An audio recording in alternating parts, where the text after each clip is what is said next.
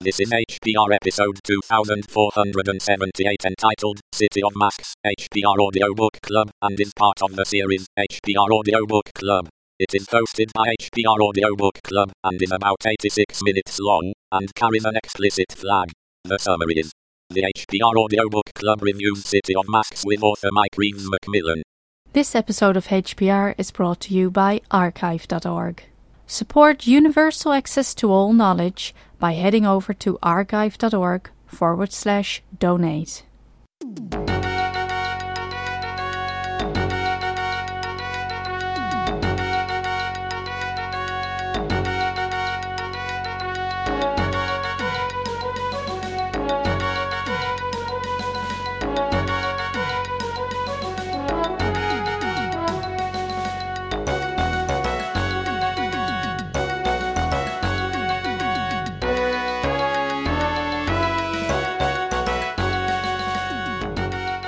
Good evening and welcome to another edition of the Hacker Public Radio Audio Book Club.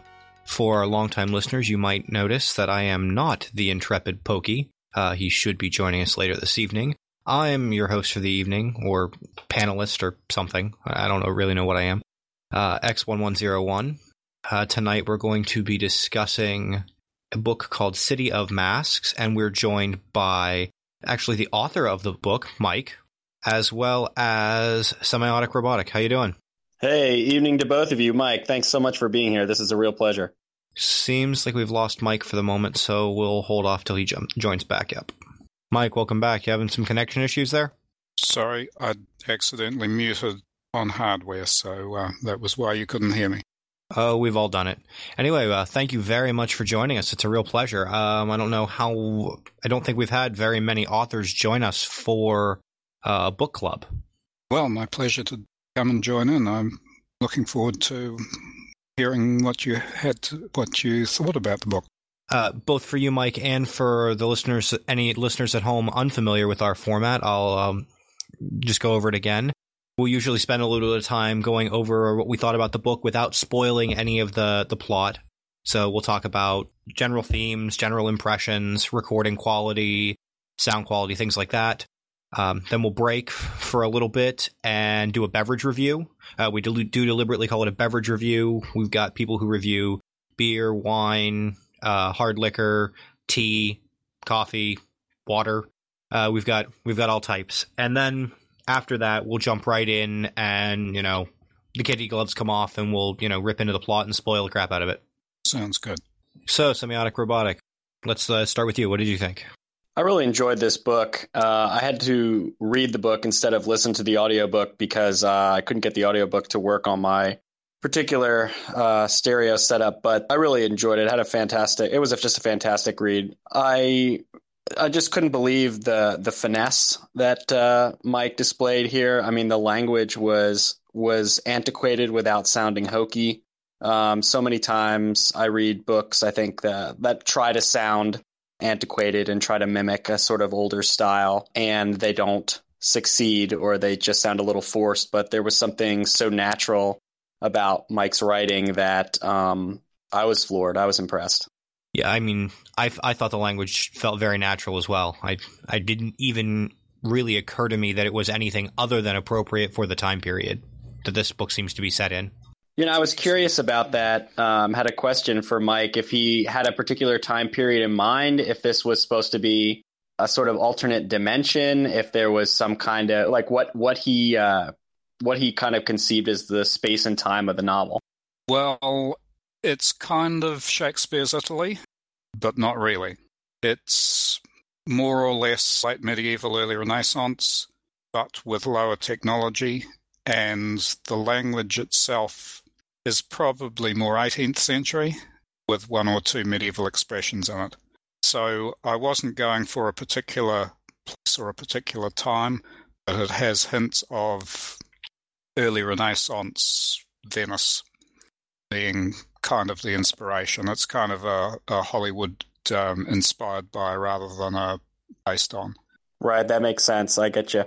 As a story consumer, so I can't really speak much at all as an author, but it seems like it would be easier. You could take more liberties if you're targeting a fictional time and place rather than trying to write a novel set in a specific time and place, because you have more liberty to take the bits and pieces you like from this time period and that location, where if you were trying to say this was, 14th century Florence, you have some pretty, to be accurate, you've got some tight guidelines to follow there, whereas you can borrow this from this century and this from that location. It gives you a broader playground. Does that sound about right, or am I off the mark there?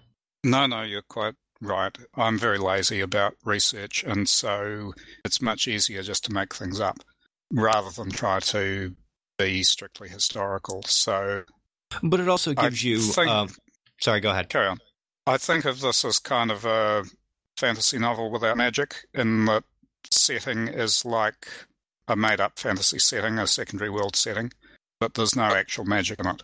Yeah, that was the... So why choose it then? I'm curious what, in any time period, you could have masks in contemporary England, you could have masks in the 23rd century. So I'm just curious why you selected that particular epoch.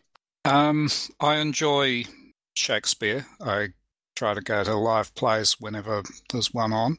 And masks, to me, suggests Venice.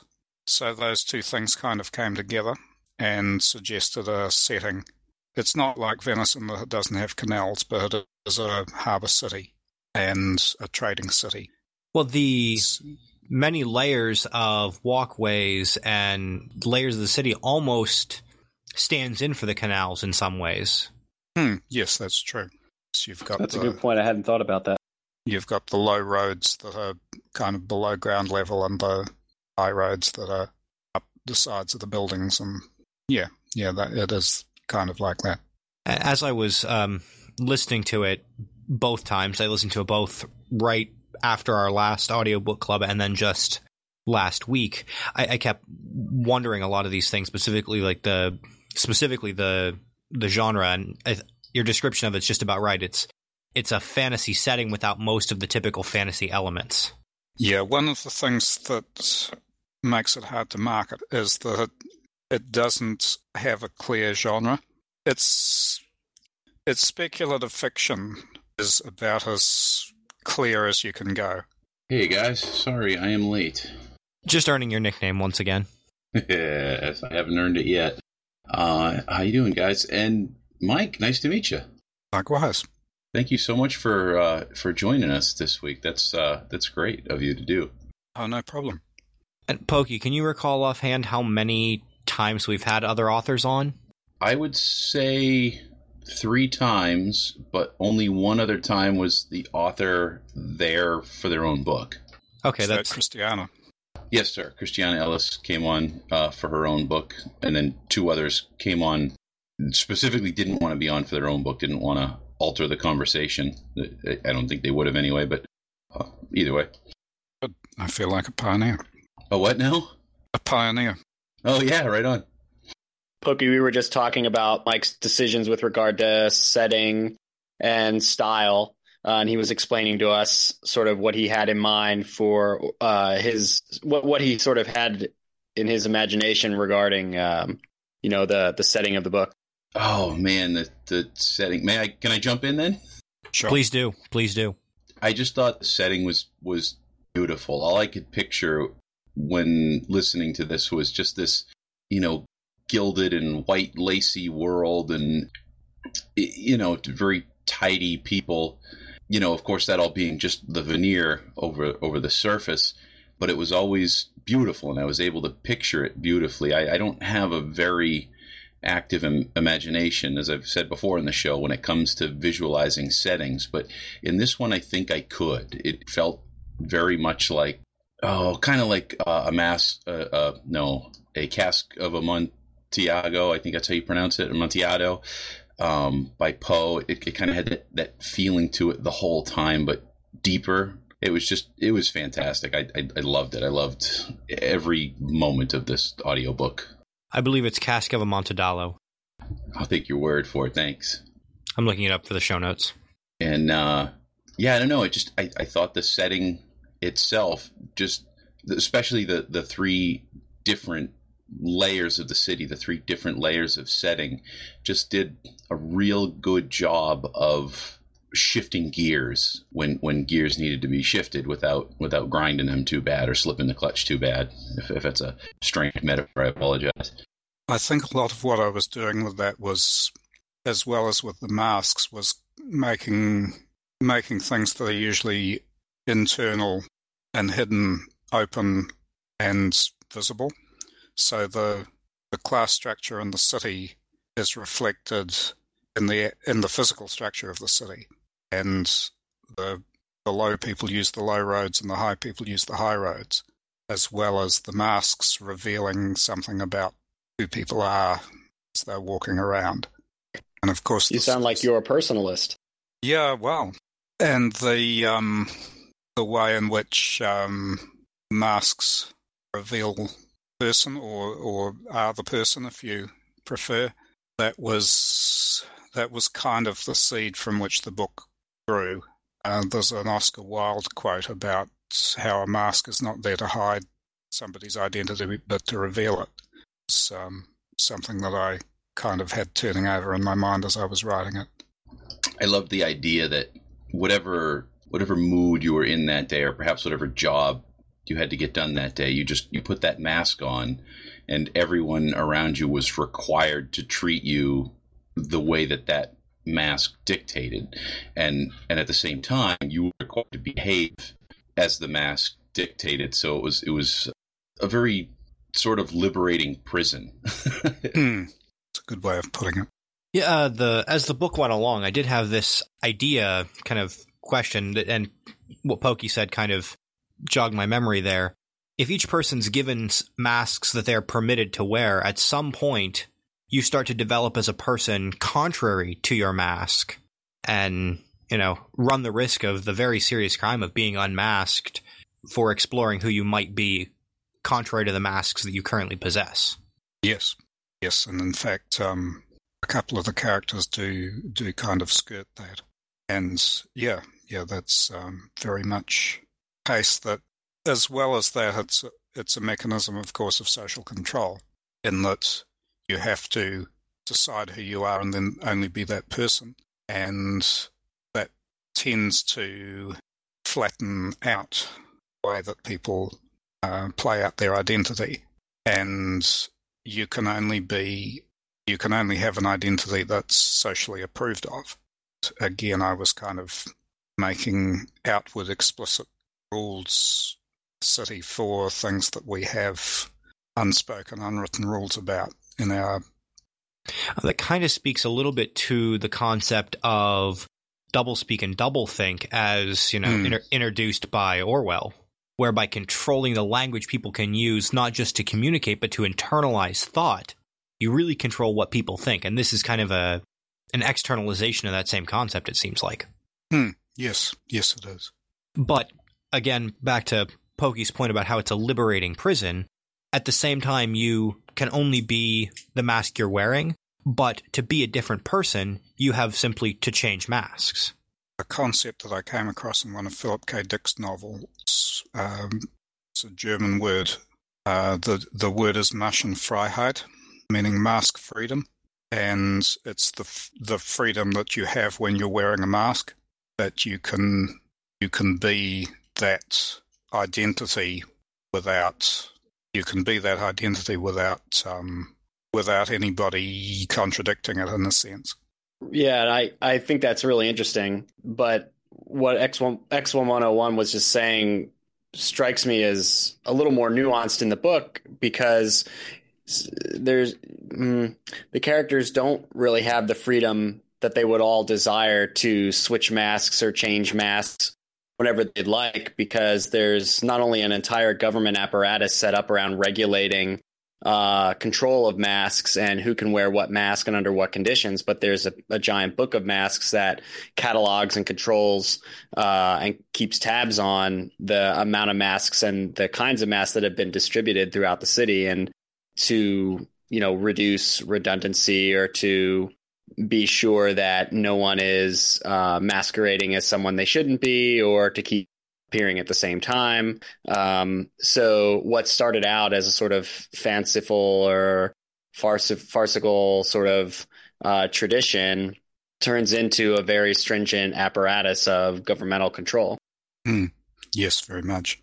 Yes, it started out as play, and it started out as freedom and license, and then it was co-opted in a sense as a mechanism of control.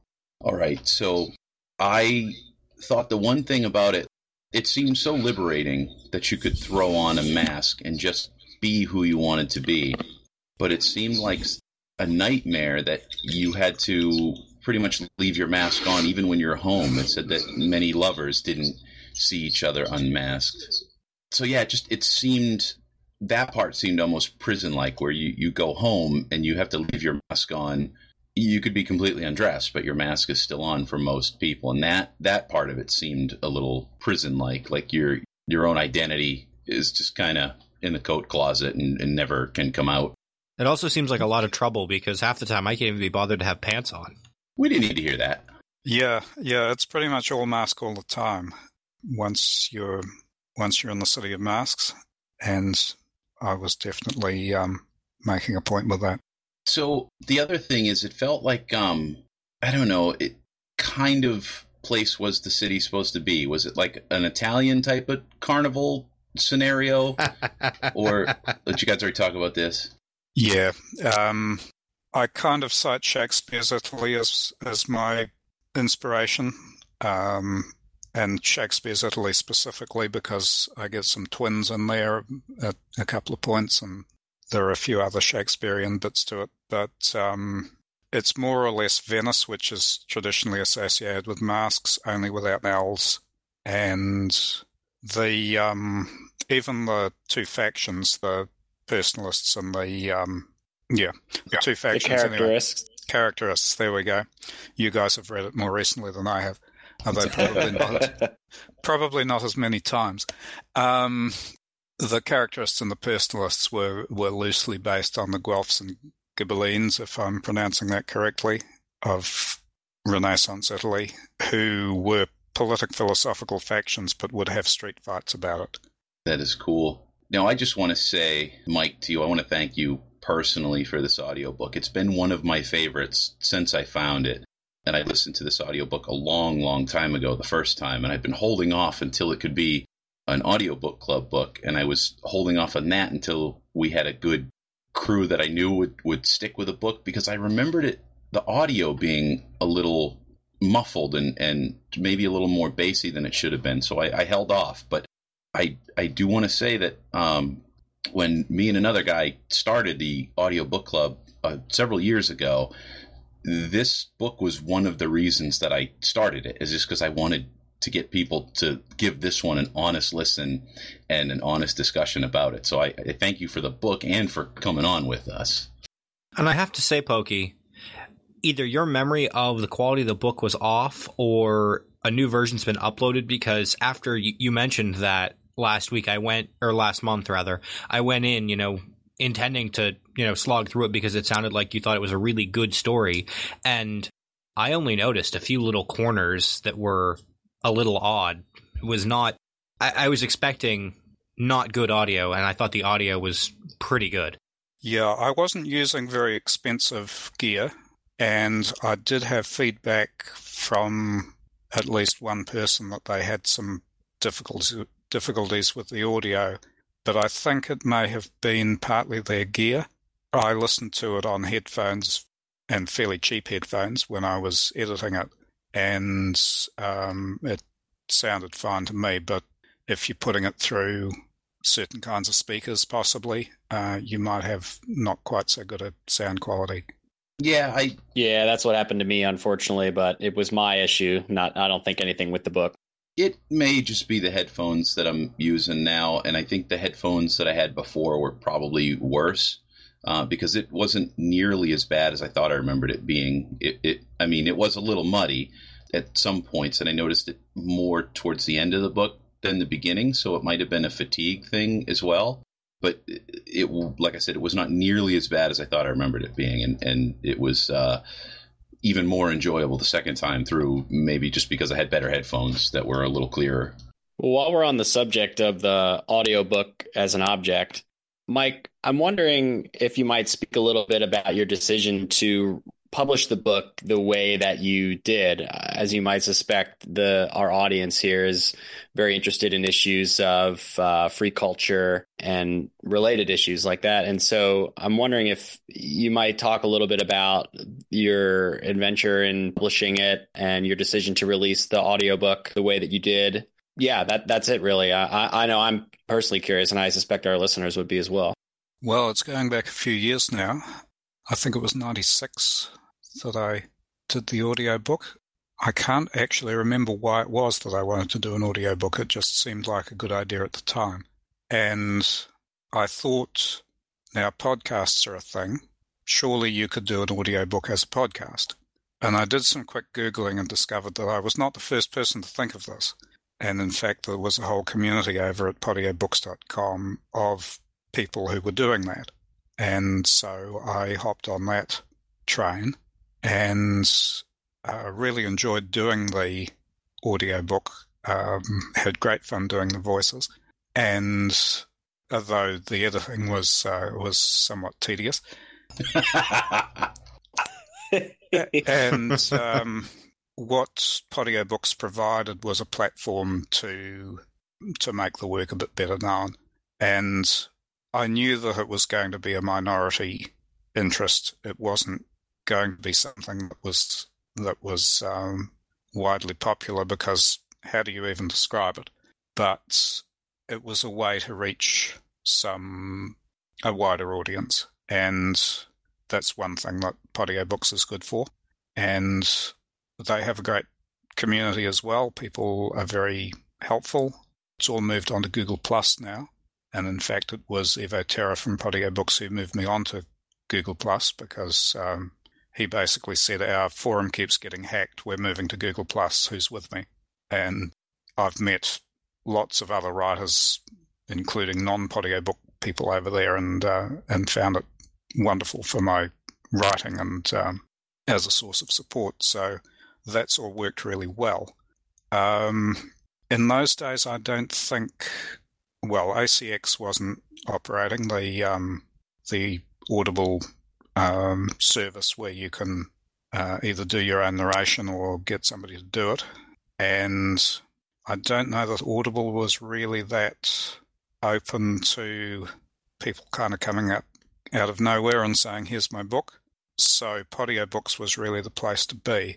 But I think even if I was doing it today, I probably would go Podiobooks rather than Audible, because even though there's a smaller market and it's specifically free, although they do have a donation button, of course. I just kind of like the open feel of it and the indie ethic that's around Podiobooks, as opposed to the commercial ethic of Audible, who profit pretty heavily from your work. They take quite a large whack out of whatever your book makes.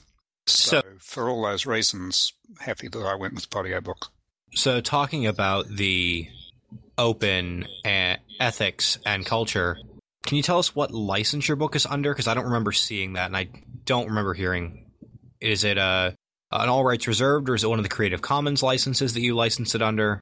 The text, both the paperback and the ebook are all rights reserved, but the recording is released under Creative Commons. I think it's about 2.5 in those days, and it's a non-commercial, the one where you can't modify it for your own purposes. No derivatives. No derivatives, yeah. Non-commercial, no derivatives. It's amazing what you can do with a open framework like that and a good community surrounding it. So Mike, did you discover Podiobooks after you had written the book, while you were writing it, before? Because I know that books are typically divided into chapters, but your story reads like a play. It has a dramatic pacing to it. And so I was wondering if your decision to go on Podiobooks and release the book episodically like that in some way influenced your writing and the way you conceptualized the writing process and how you segmented the book. No, I wrote it first and then found audiobooks afterwards.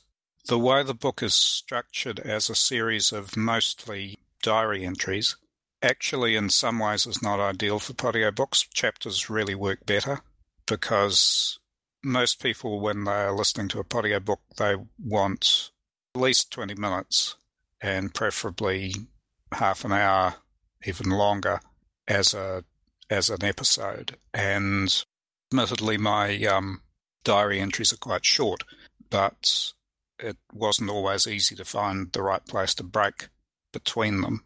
It was a lot of fun doing the style though, with the documents, the letters, the diary. It's a style that's been around for a while. Dracula uses it, but Yeah, I was just thinking of Dracula. Yeah, I hadn't actually read Dracula at the time that I wrote it. I only read Dracula last year and really enjoyed it. It's very well done. There's a reason it's a classic. But Agreed. It's an interesting way of being able also to have multiple first-person points of view.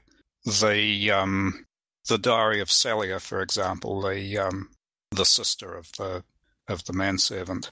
I went through and put those in actually after I'd done the main bulk of the writing, kind of as an alternative voice, and had a lot of fun doing Celia's unpunctuated, misspelled, rambling diary entries. And just in contrast to the very precise and stuffy main character who does his diary entries in a very formal way. I thought that her diary entries were particularly interesting and amusing. A lot of our longer term listeners will know or might remember I listen to all my audiobooks at about 1.8 speed simply because I want to listen to a lot of stuff, and I don't have as much time as I'd like to do it, and that's the way that I get my content in. And so listening to her at 1.8 was always amusing and entertaining. Yeah, she's kind of at 1.8 to start with. Yeah.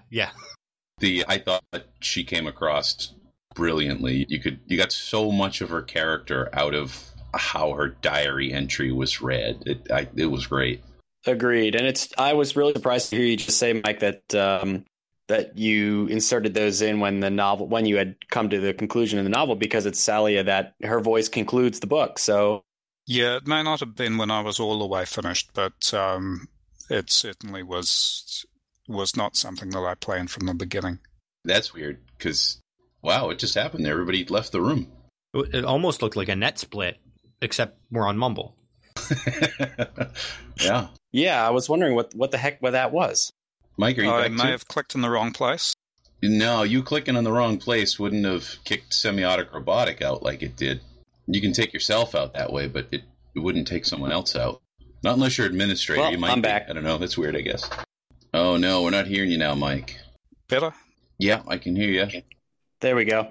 Okay. Yeah, it's strange to hear you say that about Celia, that you didn't write her until the book was almost done, because earlier parts of the book seemed like they were it seemed like they were written around maybe the mystery of her. I don't know. I can't spoil it yet. I'll get back to it later. It's hard. It's tough with this book. Yeah. Actually, for the book took me, I think it was about 10 years from beginning to end. And most of that time was the first 3 entries, probably sitting there waiting for what happened next.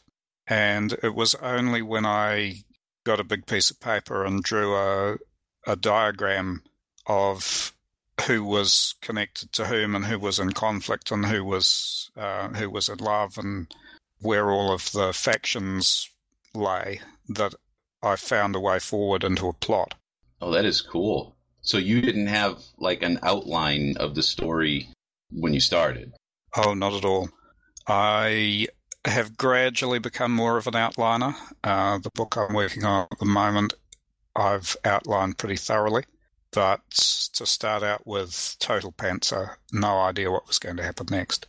Oh, that's fantastic. So you're not a professional writer then? No. I work in IT, don't we all? And I write in my spare time, but I enjoy it. Wow. I should say that I do have some training in that I have an MA in English, mostly language, but some 16th and 17th century literature as well, which is kind of where the feel comes from, I think, for the way the book comes together. And I was also a professional editor for a few years, and then a technical writer. So I do have a background, but I don't, as yet, make my living out of writing. It's always amused me, going down that rabbit hole for just a moment, seeing people of kind of almost a generation ahead of me who didn't set out to be in IT, set out to do something else, and then ended up in IT. Whereas people more my age, and I'm late 20s, start out knowing they're going to be in IT. And I just find that the differences are interesting. Yeah, well, I'm 47, so when I was at school, IT hardly existed. We were the first class, I think, that actually had computers in the classroom, and they were the old Commodore VIC-20s. And so I did English because it was what I enjoyed and what came easily to me, and with no real idea of what it was going to lead to. And then went into publishing because that was the only job I knew that you could do with an English degree, that was teaching. And since both my parents were teachers, I'd always sworn I never would be.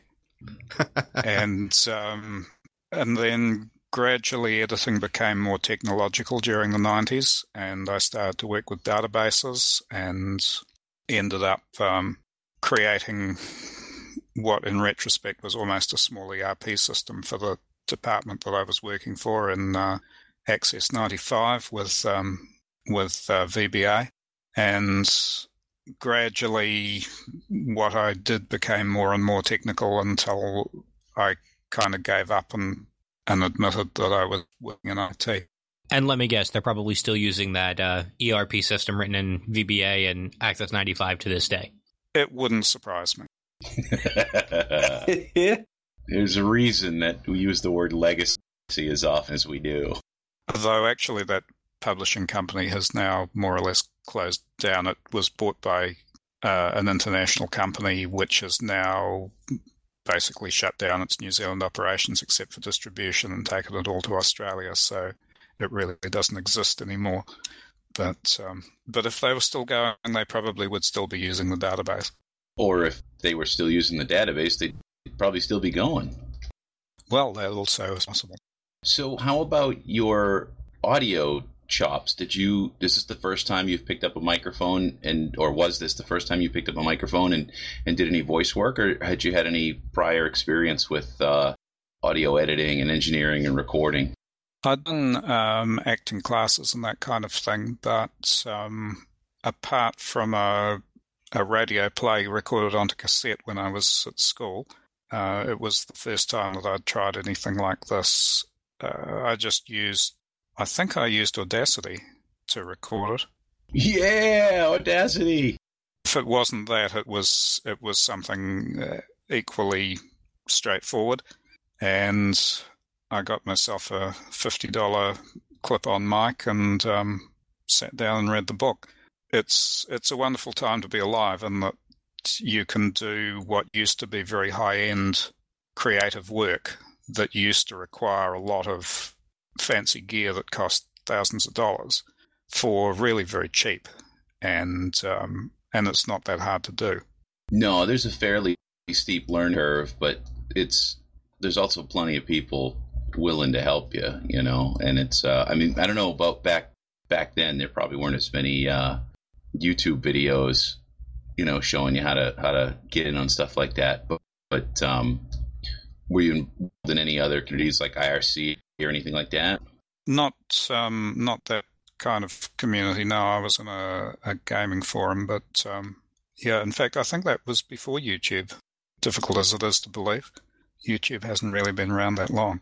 So yeah, I think I got a couple of books from the library about audio editing and how to do recordings and podcasts, but most of it I picked up from Googling around and from making the mistakes and listening to the result and realizing that it hadn't worked very well. Well, and Poke, you mentioned the learning curve. At this point, it's a learning curve rather than a financial hurdle.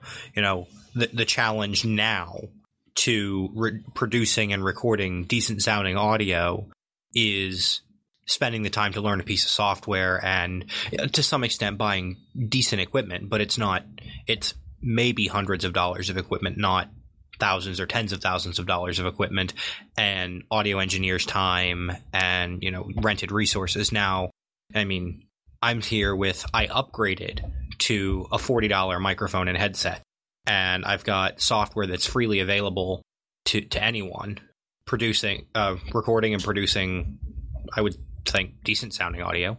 Yeah, you sound great. People often compliment me on the way I sound. I have a $15 pair of headphones that I bought in the mid-90s and a RCA stick mic that I pulled out of a trash can somewhere. So, yeah, you're absolutely right. It's not the financial wall. It's just that learning curve, and you can learn it. It's awesome. You've had Nathan Lowell on the show, haven't you? No, I wish I'd do him. We've done one of his books. Oh, right. And I think we've also done some books that he's read, not the ones that he's written, but ones he's read. Yeah, Right. That's right. We did Crown Conspiracy. Yeah, that was my first. He did a lot of his recordings in his car because that was somewhere that he could go and it was quiet. I think he drove to a park in the early hours of the morning or something and sat in his car and recorded. And those recordings, of course, launched his career, and he's now making quite a decent living selling his books. Oh, that's so good to hear. I wasn't sure because I hadn't heard from him in a while, but that's so good to hear that he's making a living at it. Yeah, I haven't heard from him for a while. That's true. Maybe he's writing. I'm going to have to spoil some stuff soon. Yeah, I was going to say X101's point about microphones is making me thirsty. Yeah, I think that unless anyone objects, I think it's time for a beverage break. Hey, you're the boss tonight. It's up to you, man. All right, well, I am going to run upstairs and pour my beverage, so people can either hang out and wait for me to get back, or you guys can start your own. Oh, I can wait. I'll wait till these guys get back. I got one that X1101 will like, and he's always got something interesting. I don't know where that guy finds his beers. He's always got good stuff. Okay, I'm back. All right. Now we're just waiting for X1101. I'm back. All right, awesome. All right, I cannot wait to hear what Mike has got for a beverage in New Zealand. It's very dull. I have water. It's pretty much all I drink apart from fruit juice and milk, so I just have some nice filtered water. It's rainwater from our local hills. We live up against the hills where the water for the city is collected and in the storage dams and treated, and it comes right down the hill to our house. Excellent pressure, and we filter any chemicals out of it, and it makes for a very pleasant drink. That's not dull. That's New Zealand water. You know how exotic that is to us? That's like Hobbiton water. Yeah, really. No Ents have been involved in the making of this water. Oh, that's semiotic robotic. I bet you have something equally exotic in the other direction. I don't know about exotic, but I have my usual cup of tea here. I'm sipping. Tonight's tea selection was Celestial Seasonings Sleepy Time tea with valerian root. So it's got a nice chamomile blend with a little valerian mixed in. Trying to be mentally alert and have a book conversation and drink sleepy time tea at the same time was an interesting dilemma I put myself in this evening. Wait, valerian root? Is that real? That sounds like something out of Star Trek. Hold on a moment. I don't know if it's a root. I think it's a root, but somebody can correct me if I'm wrong. It sounds like a brandy that Captain Kirk might have served to a diplomat or something. I have some nice valerian brandy. No, valerian is it's an herb that is supposed to be relaxation inducing, and I don't know. It could be hokum, but it tends to work for me. Touch. What is up, fellas? Pokey, if you check the chat, I've thrown in where I've heard valerian root before, and that's totally going in the show notes too. Okay, good. Okay. So semiotic robotic. We had the tea versus not tea conversation at that Christmas dinner at my wife's parents' house as well because we got a big box of Chinese food for everybody, and my wife's parents paid for it, and I picked it up, and it was way too much food, and I couldn't believe what the bill came to. And I asked the guy, I said, "You throw in a box of tea with this order or something?" And he did, and he threw in a box of tea, and it was not tea. It was a Tazan. Exactly, and we had that conversation at the dinner table, and normally my in-laws, my mother-in-law especially, who would look at me like I'm a BS artist, was about to, and then my sister-in-law went, "No, he's right. I just read the ingredients. There's no tea in here." So what are you drinking, Pokey? Oh, you're going to love this. I brought this just for you and saved it just for you. I have a bottle of Kentucky Bourbon Barrel Stout. Ooh. Wow. It is not nearly as good as it was on tap when we had it at the Linux Fest. I was surprised at just how much I cannot taste the bourbon in the bottle of it. It's still very good, don't get me wrong. It's still fantastic. But when we had it in that beer pub and had it on tap, it was almost like they poured a shot of bourbon at the bottom of it just to get the flavor into it. It was basically drinking about a 10 proof bourbon is really what it was. Yeah, that's what it tasted like. Now, this is a damn good stout, and their label says it all. It's a stout brewed with coffee and aged in oak barrels with Haitian coffee, and it says it all. It's very stouty. It's very dark, very creamy. It's not very thick, but it does have a nice, smooth coffee flavor to it, and not that like bitter like black coffee or burnt coffee. It's just a nice, light, relaxing type of coffee flavor to it, and it is still very enjoyable, but I'm missing the bourbon flavor that I was expecting. What about you, Taj? You got anything interesting for us tonight? Well, I just got done sitting through a 3-hour online seminar course, so there will be no beverages, so I could make it through it without my bladder exploding, so I am beverageless. Yeah, well... Oh, you cut out semiotic robotic right at your punchline. We missed it. That's a good reason to go beverageless. I don't know. All that dry talk would make me thirsty. All right, and I have put it in the show notes so I wouldn't have to remember what it is. It is it's a black IPA from Stone Brewery, which if Stone makes a beer and you like that style of beer, buy it, because I have not had anything out of Stone that wasn't excellent. This is called Sublimely Self-Righteous Ale, and it is a black IPA. That's an awesome name.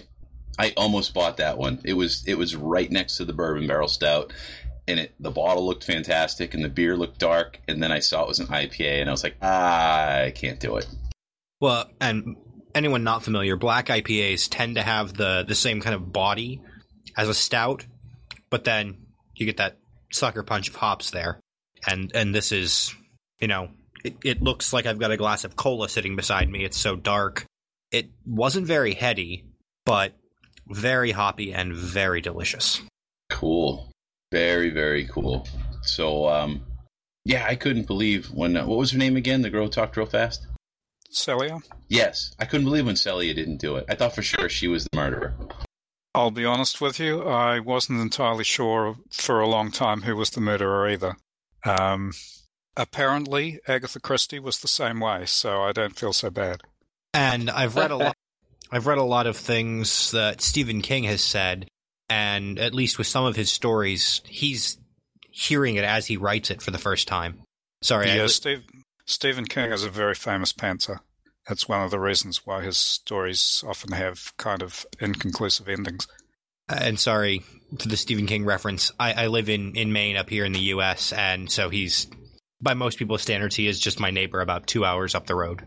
So he's kind of considered a local hero around here. I would imagine.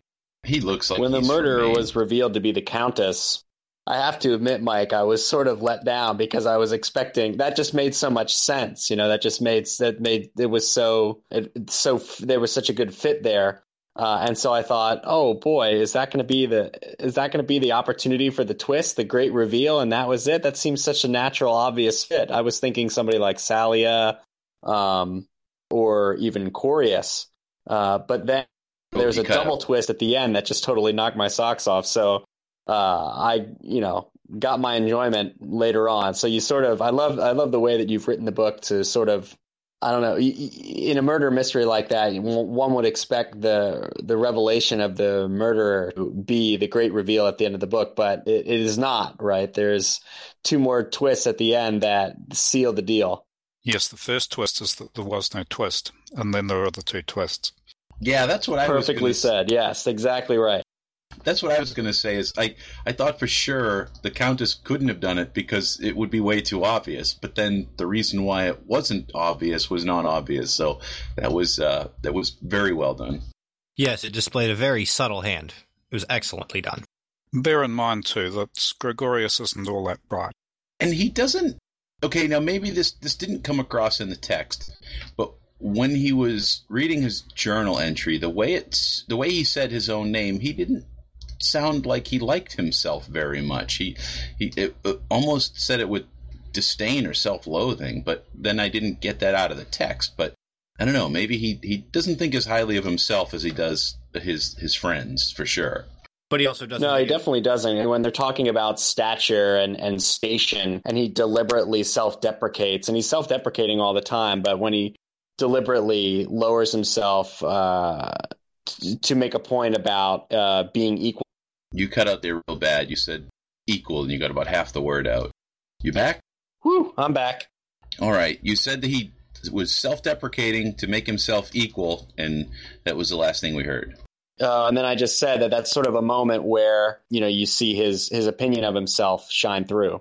Yeah, pretty much all of my heroes are outsiders, and Bass he's physically and mentally the opposite of me in many ways, but I took a lot of personal experience of being a bit of an outsider and used that to depict how he felt about himself and how he felt about the people around him.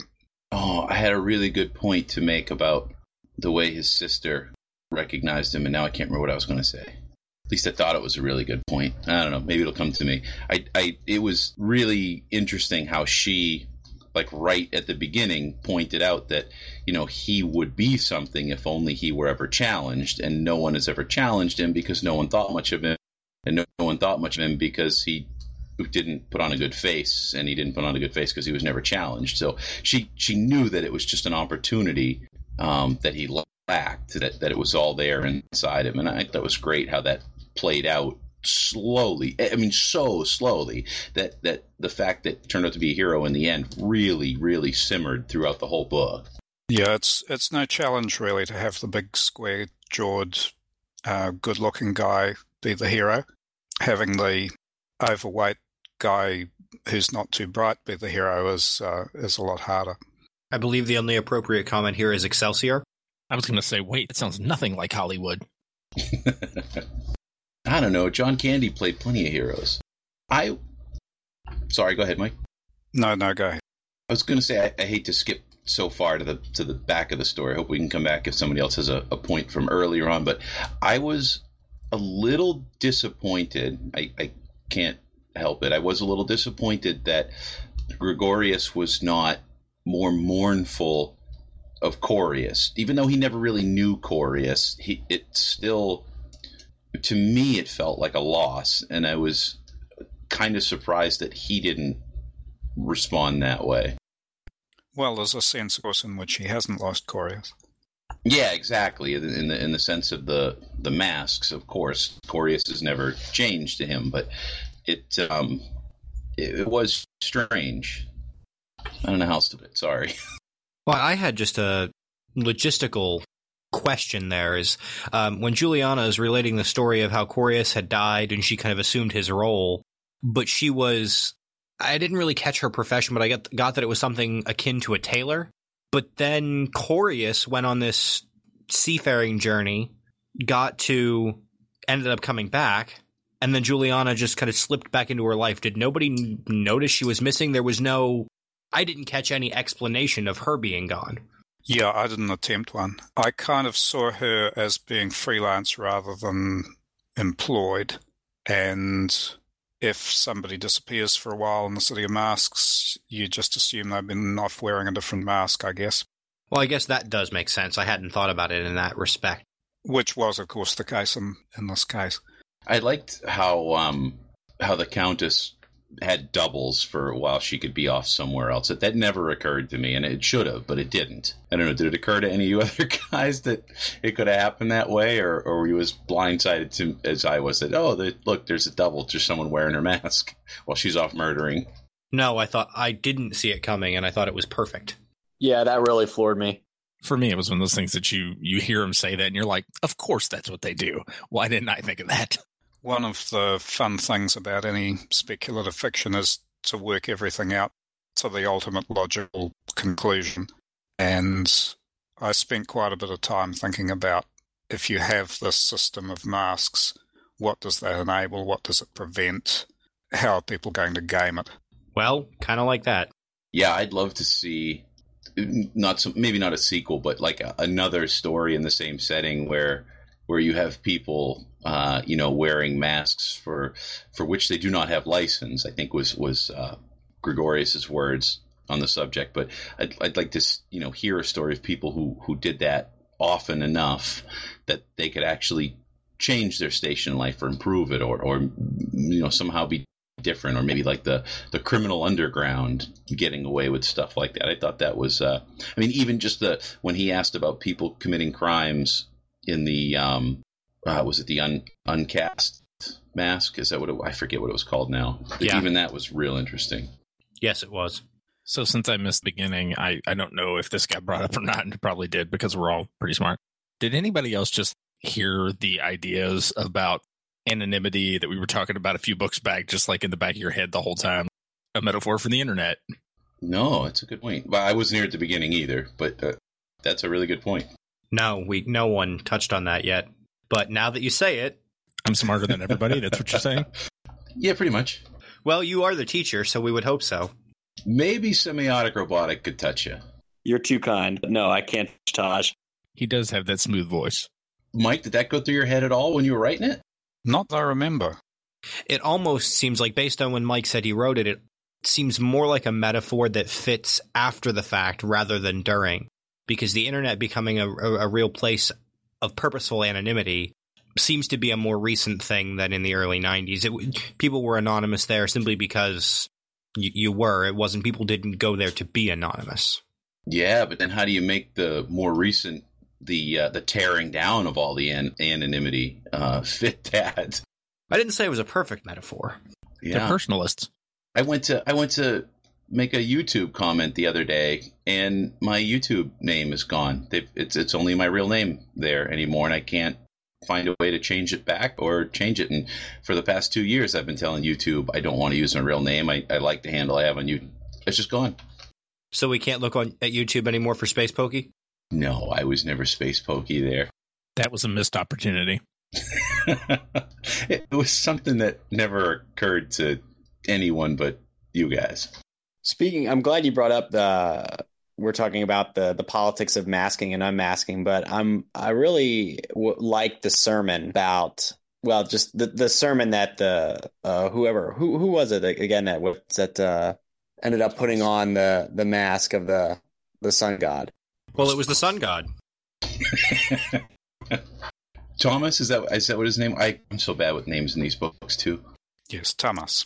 And I agree. It was an excellent sermon. The way that it was, and it's so strange too, because I didn't listening to that, I didn't picture you sitting in your study laboring over that sermon for hours and hours and how it would fit the story.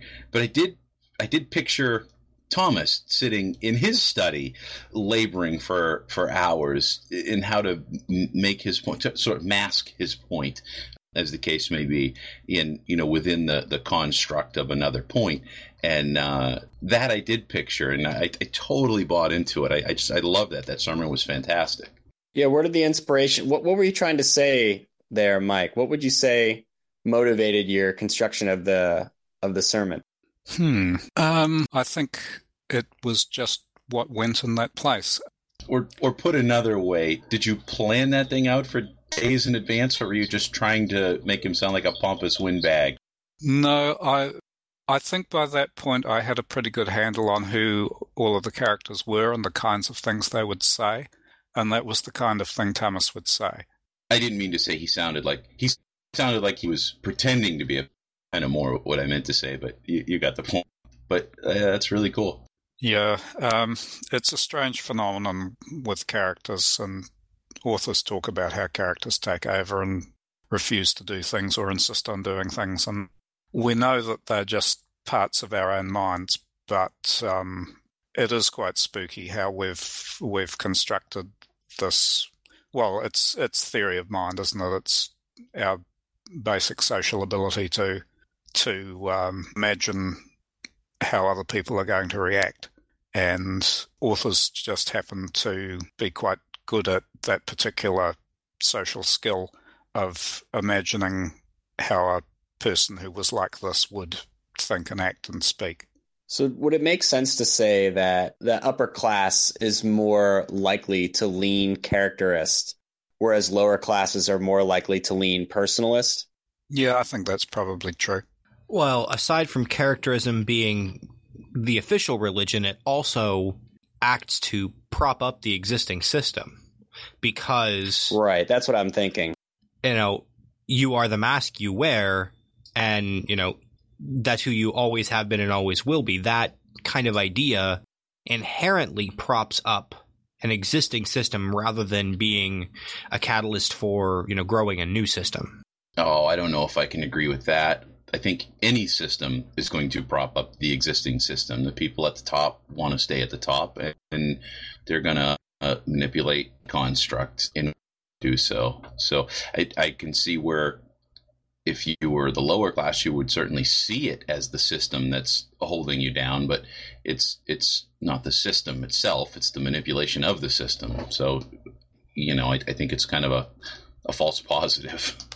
I agree completely. I was just saying that the specific structure of that specific system lends itself to doing that particularly easily. Oh, yeah. And it does show, good writing that the people at the top used it as efficiently as they did. Yeah, to be able to contort a system of play and turn it into an entire mechanism of social control. Again, as we were speaking about a little bit ago, that takes guile. Yeah, it just seemed like the sort of thing that people in that position would be liable to do. I really like the whole assassination attempt that this all gets built around, because, only in this story can you have that type of assassination happen. It's, okay, you put on that mask, you become God. I killed God. Come at me, bro. I don't know. I thought Douglas Adams did it pretty good with the Babelfish. Fair point. The Babelfish is just awesome. So maybe it was the masks then, that when these characters put on the mask, they became the character of the mask. And the same is true for the city, where the city put on the facade of the glorious city and it became this glorious city. Maybe that's why I could visualize it so much better than I could in other stories. Just knowing that it's all a construct, even to the people in the construct, and they all know it. And maybe that's why I was able to go along for the ride a little easier than I can with some other books. As far as setting is concerned, as far as the characters go, they were very well written characters, and I thought they shone through their masks no matter what. Well, and I think that it's interesting that an entire city makes not just a social, but a social and political stance out of the willing suspension of disbelief. And this would differ from anyone else, how? Yeah, and I wouldn't say it's a willing suspension of disbelief. It was just a suspension of disbelief. It was mandated, but that doesn't mean you're willing. There are plenty of people who believe all kinds of crazy stuff because of willing suspension of disbelief on their own. They don't need anybody telling them to do it. Yeah, I drive 55 miles an hour on the highway all the time. It doesn't mean I'm willing to have 55 miles an hour. It's because the man's keeping you down. That's right, the man with the mask. Suspension of disbelief is tougher to leverage against the characterists, though, because folks like that, well, I shouldn't say that. I was going to say they believe wholeheartedly, and they're completely invested in the system that says when you're wearing a mask, you hold nothing in reserve. You literally are that person. And so there's no reason to believe otherwise. But there is a little bit of a hedge there, because Mike says that, sometimes the unmasked, or the uncast rather, can do things that they become seen, right? So to go from seen to unseen leads me to believe that there's a moment when somebody can break character and point someone else out, even when they're uncast. Oh no, if you break character to point someone else out, you're unmasked, and that's a problem. And that was, I liked how the law in this book was so closely tied to the religion that they practiced. So if you broke character, you're not only a criminal, you're a heretic as well. And that, it weighs even more. Yeah, if you become unmasked, then you're in all of the trouble. Well, I also found, since we haven't really brought it up yet, I also found there were almost two dichotomies of religion. There was the personalists versus the characterists, but then there was also the sun versus the moon worshippers. And bringing that other element in was very interesting as well. Yeah, I kind of wanted to introduce a gender aspect, and the sun versus moon does that. Yeah, I hadn't really thought about it that way, X1101, but there is a sort of matrix where you can say, like, it's almost like D&D matrix, where you can be like chaotic neutral, chaotic good. You can be characterist moon worshipping, personalist moon worshipping, characterist sun worshipping, personalist. You can sort of plot the different characters and their motivations on that grid. Take a drink. What's that, Taj? Said take a drink. We had a D&D reference. I was going to add to that. You could be true neutral and wear the mask of the innocent man. And we waited just for you to make that too, Tosh. I'm not even the one that made it. No, but we couldn't do it without you here. We hung on to it. That's the truth. It's been in the show notes for over an hour. Damn it. Wow, you keep dropping off, Semiotic Robotic. Is that something going on with your network, or what's up with that? Yeah, it's my network. For some reason, my net connection keeps dropping me, and my Wi-Fi connection must be spotty tonight. Sorry about that. It's okay. It comes back quick enough. I did take a sip of tea when I was supposed to take a drink for an obligatory D&D reference, though. Thank you, sir. I reached for an empty glass. My beer was too good. I don't know how we're going to get our Star Trek or Star Wars references in here, though. That's what the post show's for. I already got the Star Trek reference in when you were chewing Valerian root. Yeah, that was already, that's has been ticked. You see, but that was really a Fight Club reference. Okay, here we go. Star Trek, Star Wars, Marvel, DC, Doctor Who. I can't think of anything else we talk about. BSG. So say we all. And Firefly. Oh, man. So, Mike, what do you know about fencing? What anybody knows. I've never fixed, so I just know some of the terminology and what anyone knows from watching movies. Yeah, okay. Because it did seem to play a fairly big role, but it wasn't. You didn't go into a lot of detail, so I thought that might have been the case. But I do enjoy a good fencing scene. That was one of the scenes I knew fairly early on was going to be in there. There was going to be a chase across the rooftops, and there was going to be a sword fight. Oh, Semiotic Robotic just had to leave, and we didn't get a chance to say goodbye to him audibly. Well, here it is, Semiotic Robotic. Thank you so much for being with us. It's always awesome having you on the show. Yeah, a chase across the rooftop is another one of those things where way early in the book I should have said, hey, there's a chase on the rooftops coming, and I just didn't. I didn't even know who was going to be chasing whom or why. I just knew that there would be one. Well, you knew it was going to be Gregorius chasing, but yeah, who he was chasing, you're right. Well, the architecture of the city is too perfect not to. Well, it's kind of the other way around, if anything, that because I knew there was going to be a chase across the rooftops, I had to put the bridges up there. Oh, right. Oh, man, I just had another point and lost it again. I'm doing not good tonight. Beer must have been really good. Yeah, it's like 8%, and that was my second one. Fortunately, I'm out. There's no more, so I'm not going to get any worse, I hope. Of ideas or beer? It feels like both at the moment. Oh, let me check my notes. I think there was one more thing I thought I didn't see getting wrapped up, and I wanted to ask about. So they resolved the characterism versus personalism debate, but they didn't really resolve the moon worshippers still being a legal debate. Or they did it in such a way that I didn't see it. Oh, that's a good point. Yeah, I think that probably falls in the same basket as characterist, personalist, only less so. in that Thomas now has a voice in the ear of the ruler, and so can, at worst, suggest that the persecution against the moon worshippers be quietly dropped. It sounds like the answer to all the problems in Bon Vidal is going to, and by the way, what a fantastic name. Excellent to hear it every time. It seemed like all of the problems in Bon Vidal can be solved by just giving the people a little more freedom. Yeah, what I've come to discover as I've continued writing is that the seeds of the conflict, the seeds of the next conflict, exist within the resolution of the previous conflict. So all of the things that are answers and solutions to the conflicts in this book, if I ever write a sequel, those are going to be the causes of the conflicts in the next book. Oh man, if you ever write a sequel, I want to email. Well, I have a mailing list. Oh, right on. I'll get right on that. That's excellent.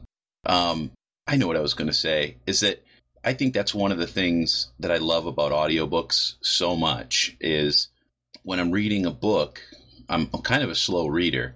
So I tend to think about it a lot while I'm reading it. And I might have been able to, pick a lot of these things out, the things that, might have been obvious or whatever. When I'm reading an audiobook, it's more like being a kid again, where I'm just kind of, sitting on the blanket on the floor in my mom's room, and she's sitting up in bed reading to us as kids. And you're just kind of hanging out, listening and taking it all maybe for granted, as opposed to overthinking too much of it. And it just, a lot of times, I don't know, maybe it's not every audiobook, might not even be a majority of them, but this one certainly was that way, where I could just listen. The suspension of disbelief was no problem throughout this whole book for me. I just was able to listen and take it in. And it's one of those experiences where storytelling becomes what storytelling should be. And man, thanks so much for that. Well, thanks for saying that. Has anybody brought up the structure of the narrative, like how it's been done in journals? We did, but I'm sure you'll have some interesting and new points to make, so go for it. For me, I don't know. I kept wanting it to be more narrative and less journal. And maybe that's just a preference for me. I see why you would make that choice. It gives you some tools and some things to play with, but at the same time, like me, I kept wanting just for it to, I don't know, it felt like it didn't flow for me. Like it was a very stop start, which obviously because it's journal entries. But I think that was, if I had one big criticism of it, that would be for me personally what it was, is that I didn't really like the journal format that much. Not to say that the story is not awesome. I love the story. To me, it seems very visual, so I kind of think of it more cinematically in my head. And the journal it's kind of a step removed from that. So it was kind of hard for me to get into it. Once I got into it, I was fine. But it took a while for me to kind of get the gist of what was going on and kind of get into the characters through the journal. Wow, I couldn't disagree with you more. I don't think I've ever disagreed with you this strongly. I thought the construct of the journal totally walked me into this one with like through the character. Wow, I couldn't have asked for a better way to be told this story. I'm sorry to disagree with you, but I loved it. You also don't like Kurt Vonnegut, so. Oh, that's right. And coincidentally, nor do I. That's the secret. Yeah, journals, in a sense, that was a creative constraint.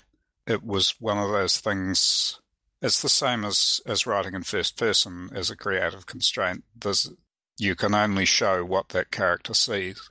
And because Gregorius, who tells most of the story, is kind of an unreliable narrator in the sense that he doesn't always get what's going on, that was almost a deliberate creative constraint for me to make it a little bit more of a challenge to convey what was going on. Right on. I mean, obviously, for me, it's a taste thing, I think, more than anything. Like I said, not to diss the story at all. I love the story. I really dig the book.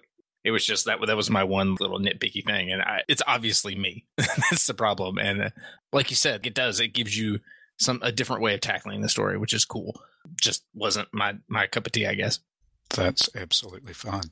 Now, I liked the journal entry bit, not only because you only saw it through his eyes, and he was the only character who you were.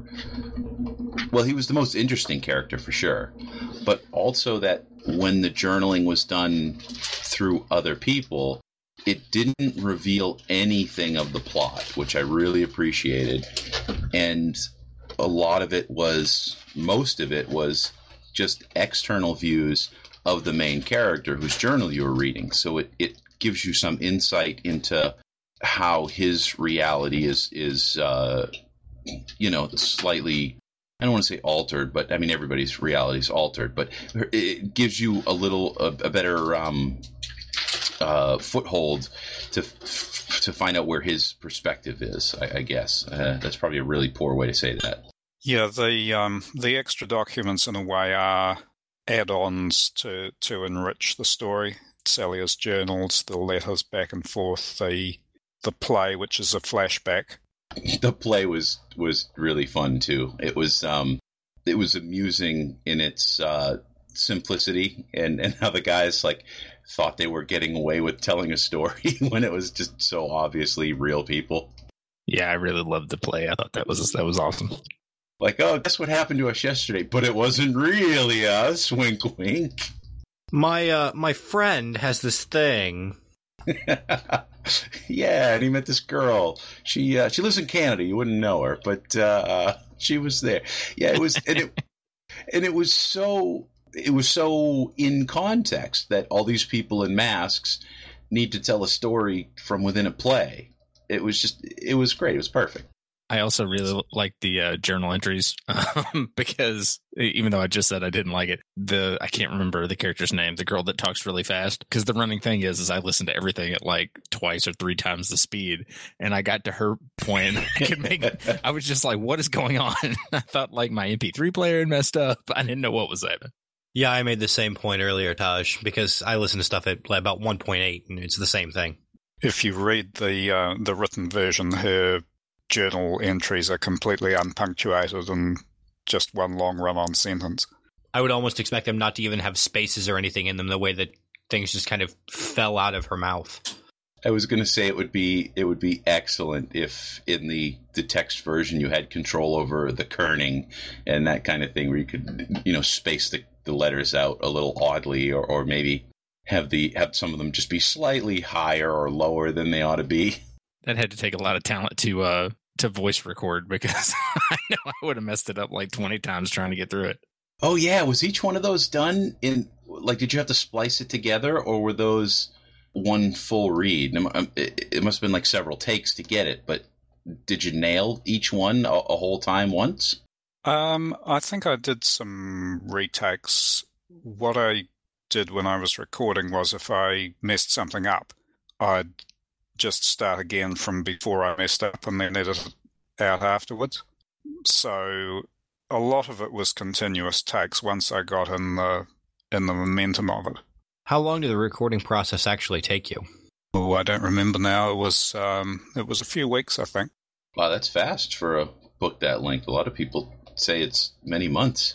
Yeah, I think I had some time off and spent a few hours a day doing the recordings. Okay.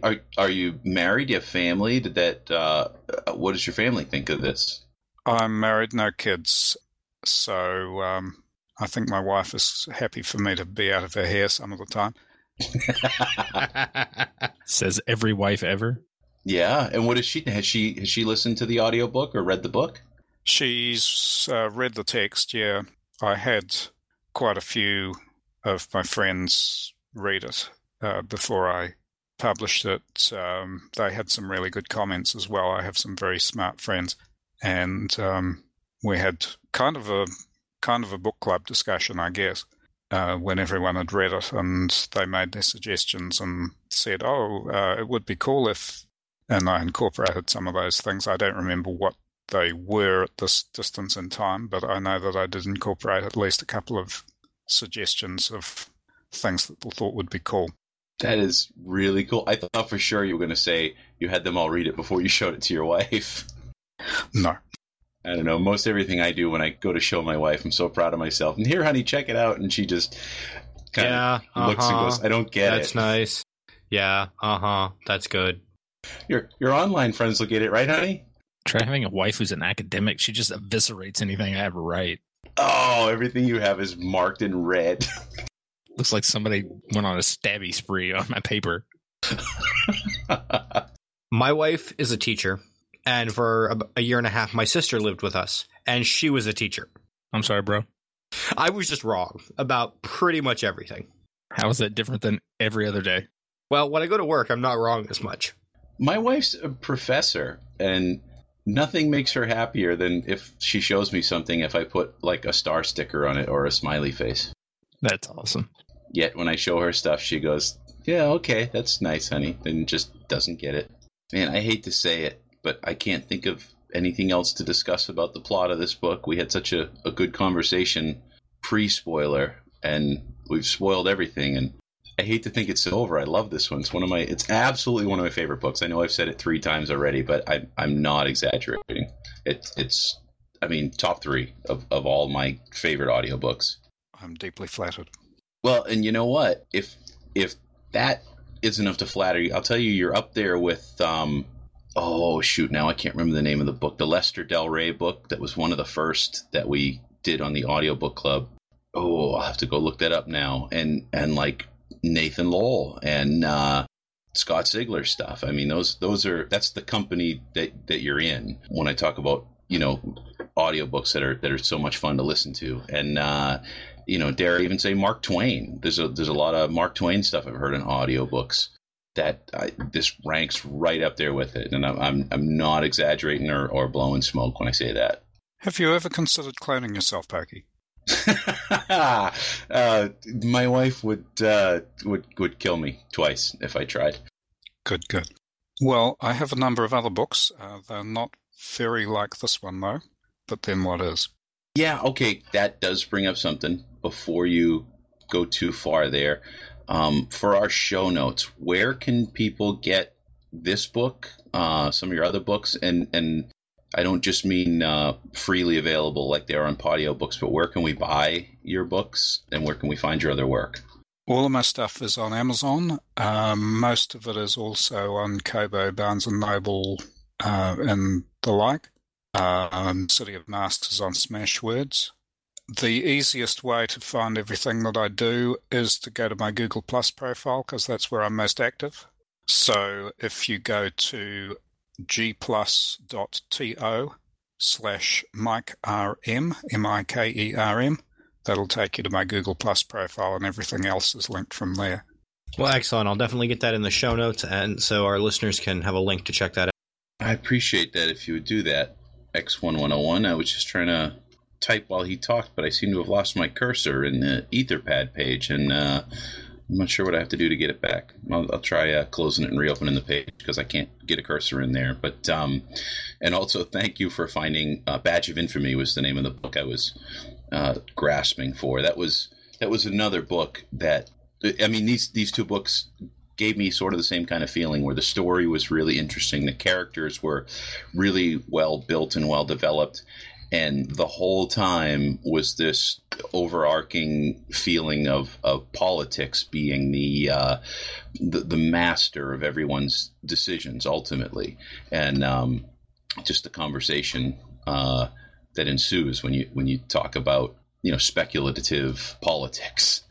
It was great. It was a real thinker. It's a real fun one to have a conversation about. Well, good. I seem to always end up with politics in my books. I'm not sure why. I'm not even, I don't think, particularly political. I'm certainly not involved in real-world politics, but it just seems to be something that keeps coming up. I guess I'm just interested in the different ways that people organize themselves. That's a really good way of putting it. I like that. Well, one thing I've learned from working on projects for basically 20 years is that when people join together, they can do really interesting stuff that no one person could do.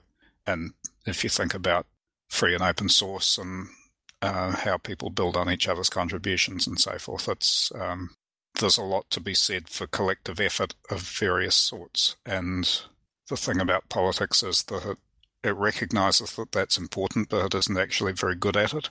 And when you're doing something that's important in a way that's kind of not working very well, that's great story fodder.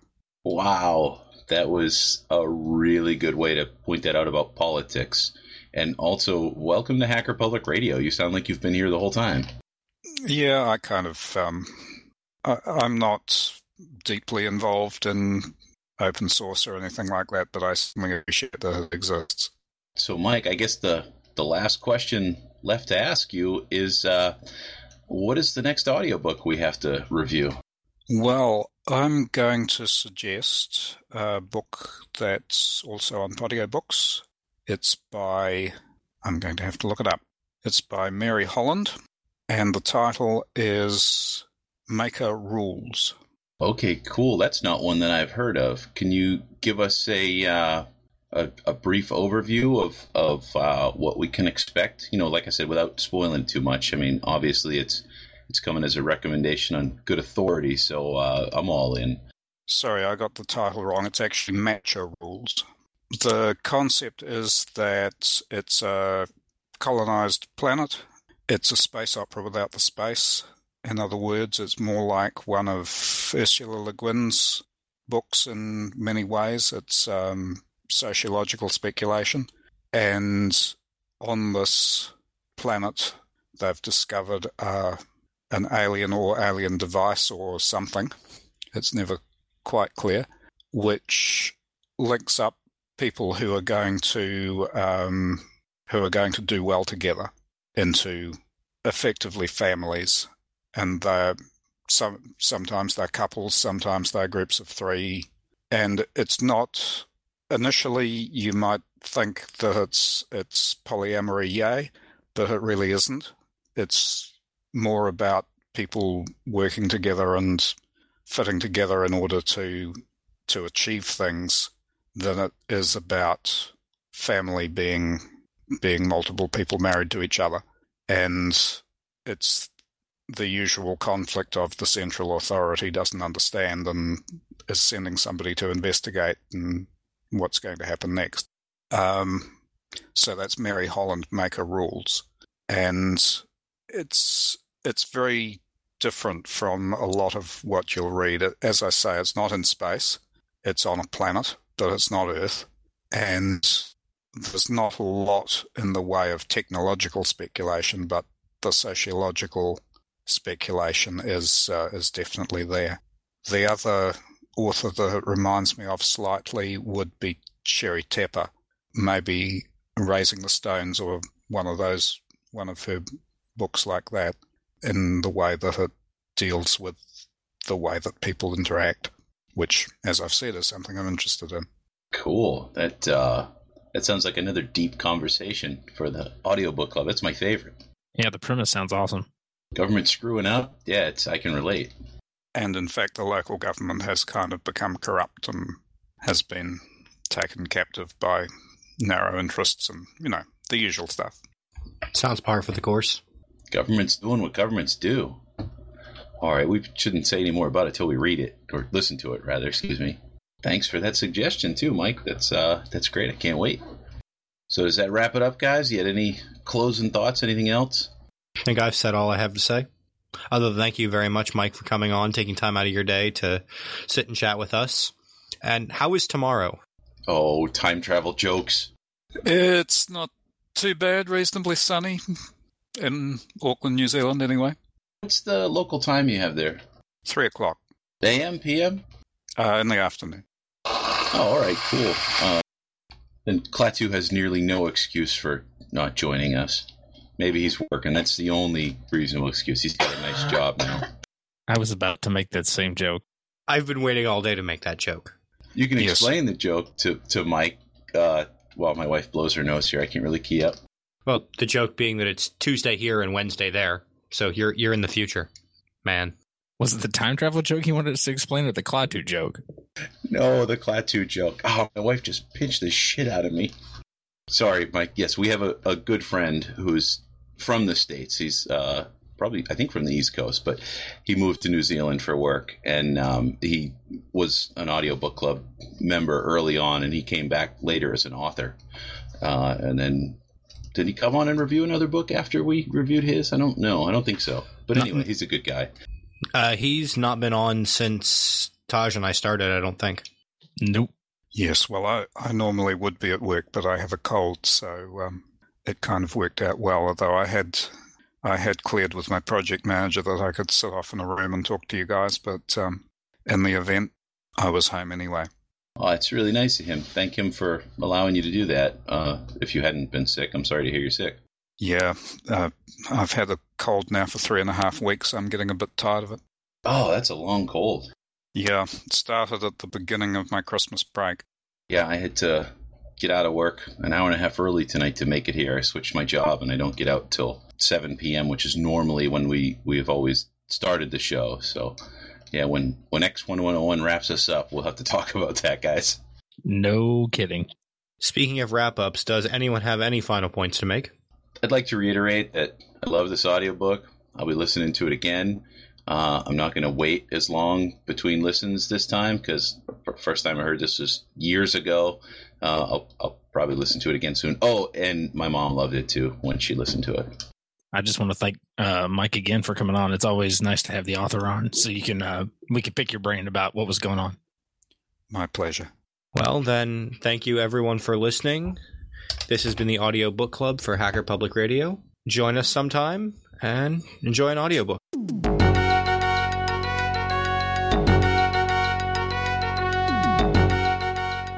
You've been listening to Hacker Public Radio at hackerpublicradio.org. We are a community podcast network that releases shows every weekday, Monday through Friday.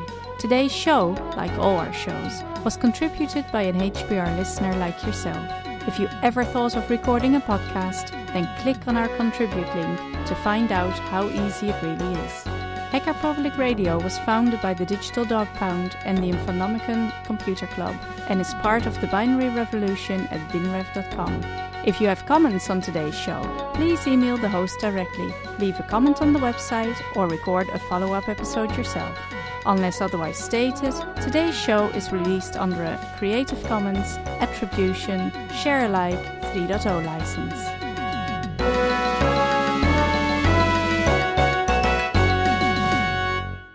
Port knocking.